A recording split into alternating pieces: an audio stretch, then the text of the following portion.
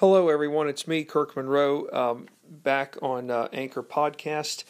I know that I had just wrapped up my session earlier with my audience, but it turns out that that I may have figured out why I had a glitch from a previous night, and now I think I know why, how and why it can be resolved. If I'm recording earlier in the evening, I don't have the issue, but if it's late at night, and it seems like that's where the glitches occur. I don't know why, but it's just what it is. But I'm here to finish what I was not able to get recorded from my last recent podcast session on New Jersey. I got cut off halfway in talking about the first of the three signers being Abraham Clark. Where I got cut off was had to do with his sons being captured during war. They were forced on prison ships. And being on a prison ship during the American Revolution was nothing funny to talk about. It was a very tragic experience. In many ways, it was a mini Holocaust. And of course, I can't compare it to what the Jews in World War II endured, being concentration camps. But if you were sent on a prison ship during the American Revolution, that was like the equivalent of a concentration camp, in that humanity was at its lowest level possible. Prisoners were put in what we would call today solitary confinement. They did not see any ounce of broad daylight. The only daylight they might have seen was the door to the top of the ship being lowered and closed, or opened and closed, I should say. But the most infamous prison ship that is worth mentioning here was known as the Jersey. It was the worst because it was infiltrated with dysentery, smallpox, any other disease that would have killed a prisoner in a short matter of time. It was referred to as a floating morgue. Prisoners died left and right, with their bodies being dumped overboard just to make room for new prisoners.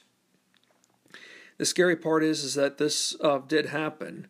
And for many of the prisoners, not just on this ship, but on other ships that were stationed in New York Harbor, they chose to stay on these ships because they did not, for one, they were given an offer by the English to take up allegiances with the crown. But they refused to do it because they didn't want to put their fellow comrades who were fighting for our freedom, they didn't want to put them in harm's way. Now, you talk about a huge sacrifice, and many of our soldiers who died in the American Revolution, a fair number of them died on the prison ships. Now, as for Mr. Clark, historians know that one of his two sons might have been freed, but the other son's fate was left unknown. Very sad to know that one of your children died as a prisoner of war. But as for Mr. Clark, he continued to serve in Congress on and off till war's end. He attended the Annapolis Convention of 1786, where reps from 5 of the 13 states met to address grievances over the Articles of Confederation. As we know, that system failed miserably, to where we had no other choice but to get a new government in play, being our modern-day government that's still been in existence for 233 years. Ironically, Mr. Clark was unable to attend the Constitutional Convention, but did support the document only on the grounds that it had a Bill of Rights, which it did happen.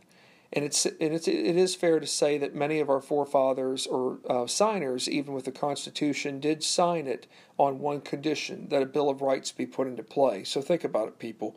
The first 10 amendments to the Constitution, if you don't have anything like free speech, the right to assemble and petition, the right to a fair and speedy trial, the right to be free from cruel and unusual punishment, if you don't have any of that in there, then how are you going to be able to have a Bill of Rights to begin with? Now, Mr. Clark did cap off his public service as a U.S. representative from 1791 up until 1794, which happens to be the year that he died. lived to be 68 years of age, which is pretty remarkable for his day and time. But the way he died wasn't anything in terms of. It was actually an odd way to go. He died while watching a bridge be built on his land in what's known as Roselle. And it is safe to say to this day that he is the only signer whose sons were imprisoned. Our next signer we will get to here is Francis Hopkinson. Now, Francis Hopkinson, he really has to be, his story has to be told. He was born in 1737. His primary profession was that of a lawyer, but he had many other talents and strengths in the following fields. He was a mathematician, a chemist, a physicist, a mechanic, musician, to artist. He even built a keyboard for Benjamin Franklin, invented musical instruments, even wrote what was to be the first known American opera. Let's put it this way about Francis Hopkinson. He was an equivalent to a Renaissance man. He was born in Philadelphia, and his father was very dear friends with Ben Franklin. The two of them ended up establishing Penn University. And young Francis Hopkinson was a part of the first class that graduated from Penn University. He worked in the Treasury Department as a treasurer of loans around 1780. But here's what his greatest achievement was, and it's not known by many people. Even I didn't know it myself until having read the book last year. His greatest achievement was the American flag. How so? Well, for starters, he was known for designing seals for various agencies, in other words, logos.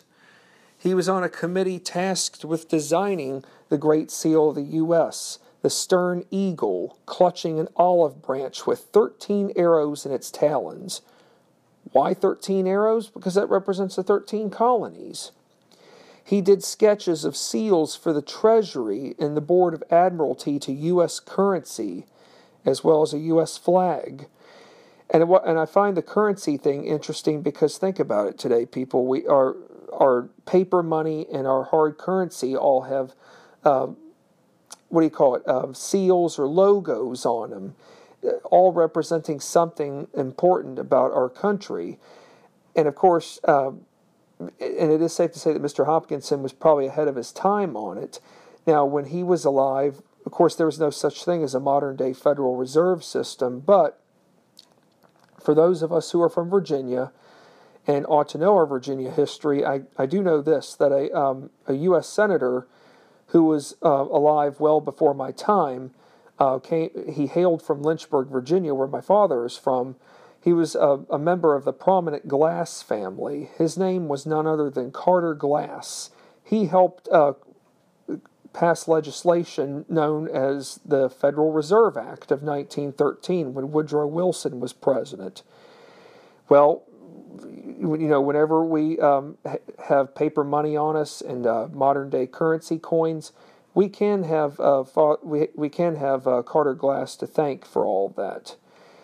But nonetheless, Francis Hopkinson was ahead of his time in doing much of this stuff.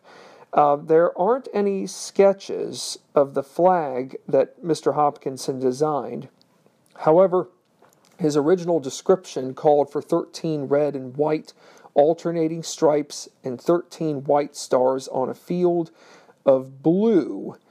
The stars were six-pointed and arranged in rows. So you have a row of 3 stars, another row of 2, another row of 3, another row of 2, then you have another row of 3.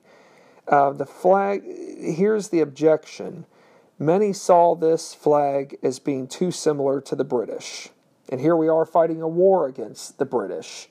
So it might be best to say that we need to alternate the flag. Now, we've all been told for years that Betsy Ross established the first flag. While she did, however, we have forgotten that someone else beat her to the punch, not completely, but did lay the foundation for what she was able to do during the American Revolution.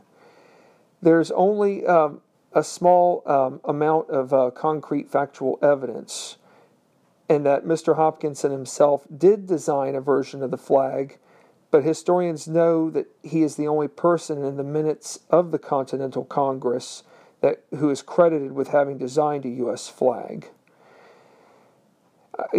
Unfortunately, his home was ransacked by Hessian forces in December of 1776, and I will talk about the Hessian forces here towards the end of this, Part 2 podcast session, because they do have a significance for New Jersey, especially. A significance that's perhaps not so good, but good for the Americans. Mr. Hopkinson served as a federal judge until dying of an epileptic seizure at age 53 in 1791. Even in his day, people knew about seizures, but they didn't really know how to go about controlling them. But still, it's very unfortunate that he died in what we know in today's time as being very young at 53, but in 1791 to have lived to have been just over 50 was probably considered old age. But there is a fitting tribute for Mr. Hopkinson, in that there is a bronze plaque above his grave that states the following: the designer of the American flag. In other words, he may not have gotten the true official title, but he did lay the early foundations for what our American flag stands for today. So thank you, Mr. Hopkinson, for laying that foundation, which still stands tall and strong and mighty, even in times of uncertainty. The last of the three signers that we'll talk about is John Witherspoon. Now, he was born in 1723, and ironically, he is not originally from colonial America. He is from Scotland, and he is educated at the University of Edinburgh, and he begins preaching around 1743. He is a skilled orator and an avid writer. Now, who from colonial America is going to be the first to establish contact with this fella? Well, it just so turns out that a future fellow signer of the Declaration of Independence from New Jersey goes over to Scotland, being none other than Richard Stockton. He was a trustee at the College of New Jersey, later to be known as Princeton. Mr. Stockton was so impressed by Mr. Witherspoon's work, especially with his sermons and just his ability to be an orator, a successful orator.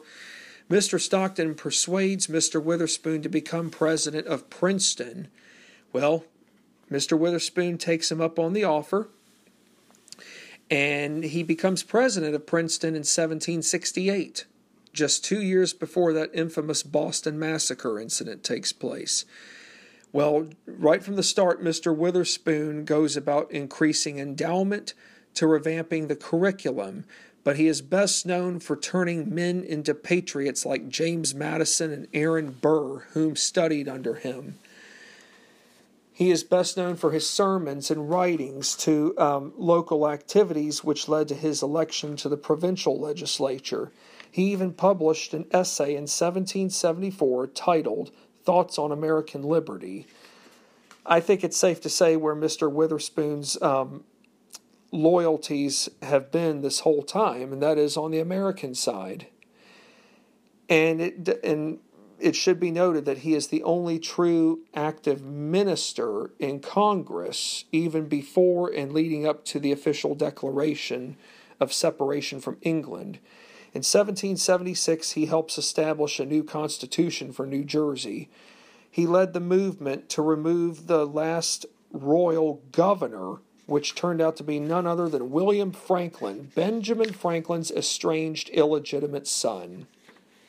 It's bad enough to remove a royal governor just because he has, in part because he has ties to England. It's bad enough when it is someone you know who wants separation from England, but yet it's his estranged illegitimate son. Talk about dysfunction, even on the 18th century level. Well, Mr. Witherspoon served in Congress until 1782. He served on multiple committees, participated in debates on the Articles of Confederation to serving in the New Jersey State Legislature. He was also part of a convention that ratified the U.S. Constitution. Unfortunately, he suffered two great losses during the war. Number one, the loss of his son at the Battle of Germantown. Number two, British forces which burned Princeton University. How much of the school was burnt, I don't know, but obviously it was a lot. But Mr. Witherspoon did everything there was in his power to help get the university back together. However, it was never fully restored in his lifetime. However, if he were alive today, he would be very pleased to know just how successful Princeton University is today in regards to it being a Ivy League school. Not just an Ivy League school, but a well-known school nationally and internationally. He was a major player in the national reorganization of the Presbyterian Church. He died in 1794 at age 71. And yes, he is remembered as the signer who was also a minister. And how fitting that he is buried in the President's Lot at Princeton Cemetery. Well, as I mentioned earlier, 1776, real quick, I'll make it as brief as I can, but 1776 was a year of highs and lows. What about the highs? Well, our forefathers have come together to declare independence from England. They've all agreed that we must separate after trying every other means of reconciliation with the crown. It's one thing to declare your independence from the mightiest empire in the world. It's another thing to be able to go out on a battlefield and fight and go head to toe with them. Towards the end of 1776, most notably December, morale is at an all-time low for George Washington. He has been badly defeated at Kips Bay, Long Island, Brooklyn Heights, and other areas around Long Island. Nothing seems to go right, and he has been forced into what we call hiding or in retreat around the Pennsylvania-New Jersey line. Well, this is a time that's going to try men's souls. And for George Washington, he knows that the revolution itself is just a blink away from being completely extinguished. And according to European customs, especially the British, they know that fighting in the winter is off limits.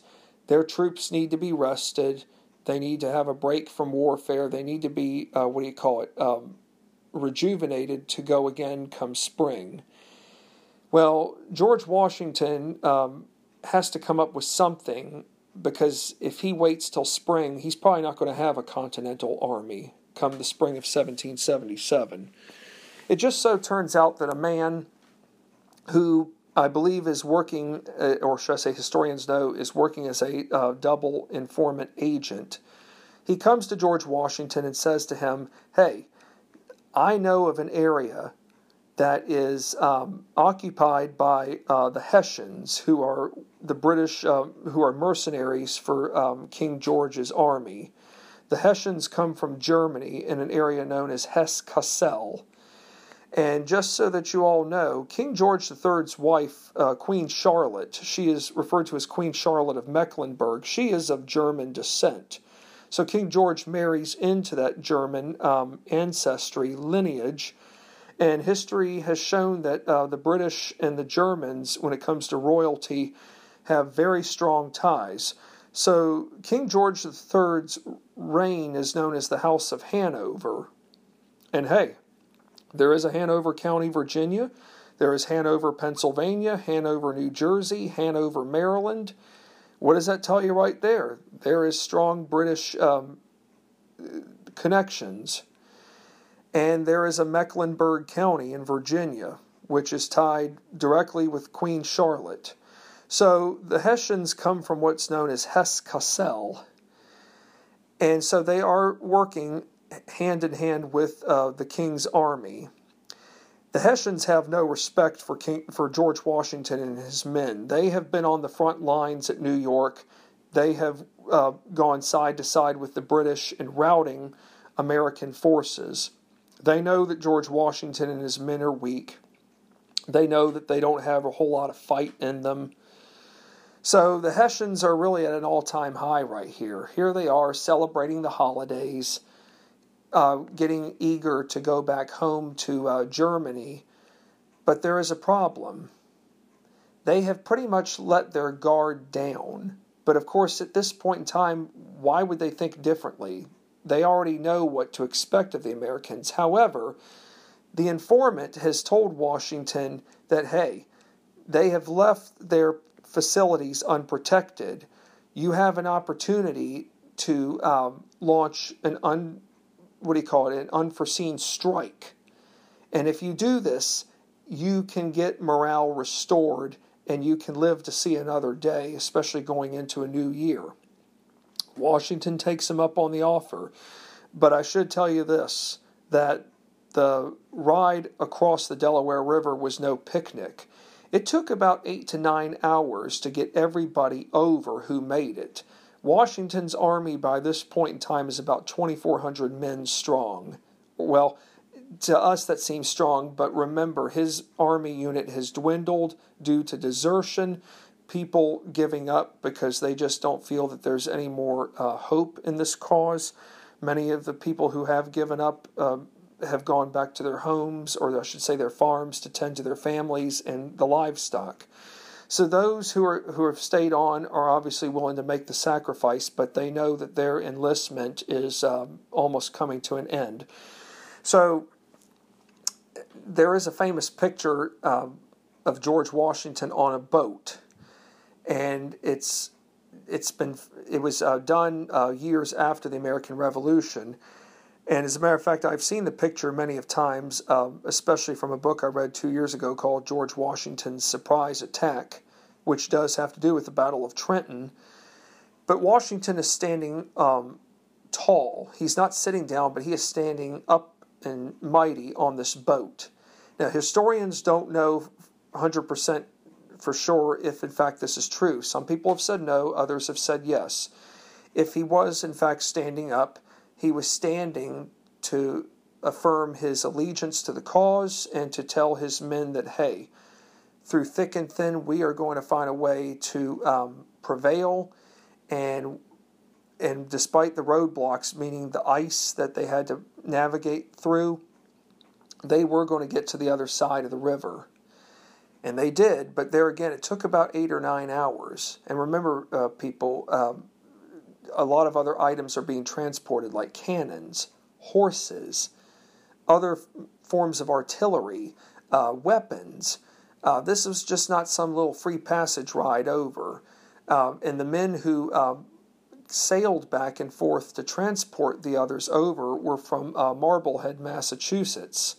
These men had grown up in the mercantile industry all their life, so they knew what it was like to be tough and strong. They might as well have been their own version of the Marines, the few and the proud. They risked it all to ensure that the rest of George Washington's forces were going to make it over safe. So Washington and his men marched about 10 to 15 miles, and as for the informant, he told the Hessians of what was going to be planned, or what we were going to be doing. Well, high-ranking officers laughed at the informant. They basically told him that, hey, he was nuts because the Americans were weak. They had nothing in them. So we're just going to blow this off and just say that it's all a bunch of foolish, or what we often hear by our leader of the country today as fake news. Well, I hate to say this, George Washington's surprise attack was no fake news. It was the real deal. By the time they made it to the German or the Hessian camp in Trenton, they had lined up their cannons in all different directions, north, south, east, west. They had men ready to go. And once the surprise attack was launched, there was no turning back. In the end, we captured over 1,000 Hessian soldiers, Only a couple of our men were wounded, and it turns out that one of the men who was on the same boat as George Washington was carrying the American flag on the way over the Delaware River. His name was none other than James Monroe, an 18-year-old student at William and Mary who suspended his academic work to take up the cause for independence. He was shot at Trenton, but thank heavens a doctor was right nearby to tend to his wound. Had it not been for that doctor, I don't know if James Monroe would have lived. But what I do know is that the Battle of Trenton saved the Americans. It helped restore morale and gave a new sense of direction. And come the start of 1777, we defeated the British elsewhere in New Jersey at Princeton. Two battles that really shook the world. You know, here in Massachusetts a year earlier, 1775, we were firing the shots heard around the world. This was a second revival of the shots heard round the world. In other words, this battle gave Congress itself all the more faith and credibility in assuring that George Washington was our commander-in-chief. Had this battle not happened, even in the time when warfare would not have been conducted, the Continental Army would have folded, the cause for independence would have folded. Who knows what would have happened? It's safe to say that we would have returned as subjects to His Majesty, being that ruthless king, being King George III.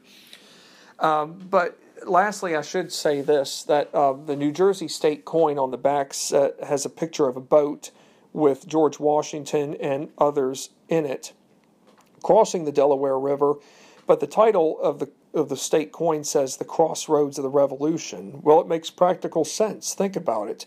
The crossroads meaning that it's the turning point. It's going to make or break for our future, for our country's future. And what do you know? Fate was on our side, and George Washington came through when it mattered most, and that's why New Jersey played such a pivotal role in the Revolution. It saved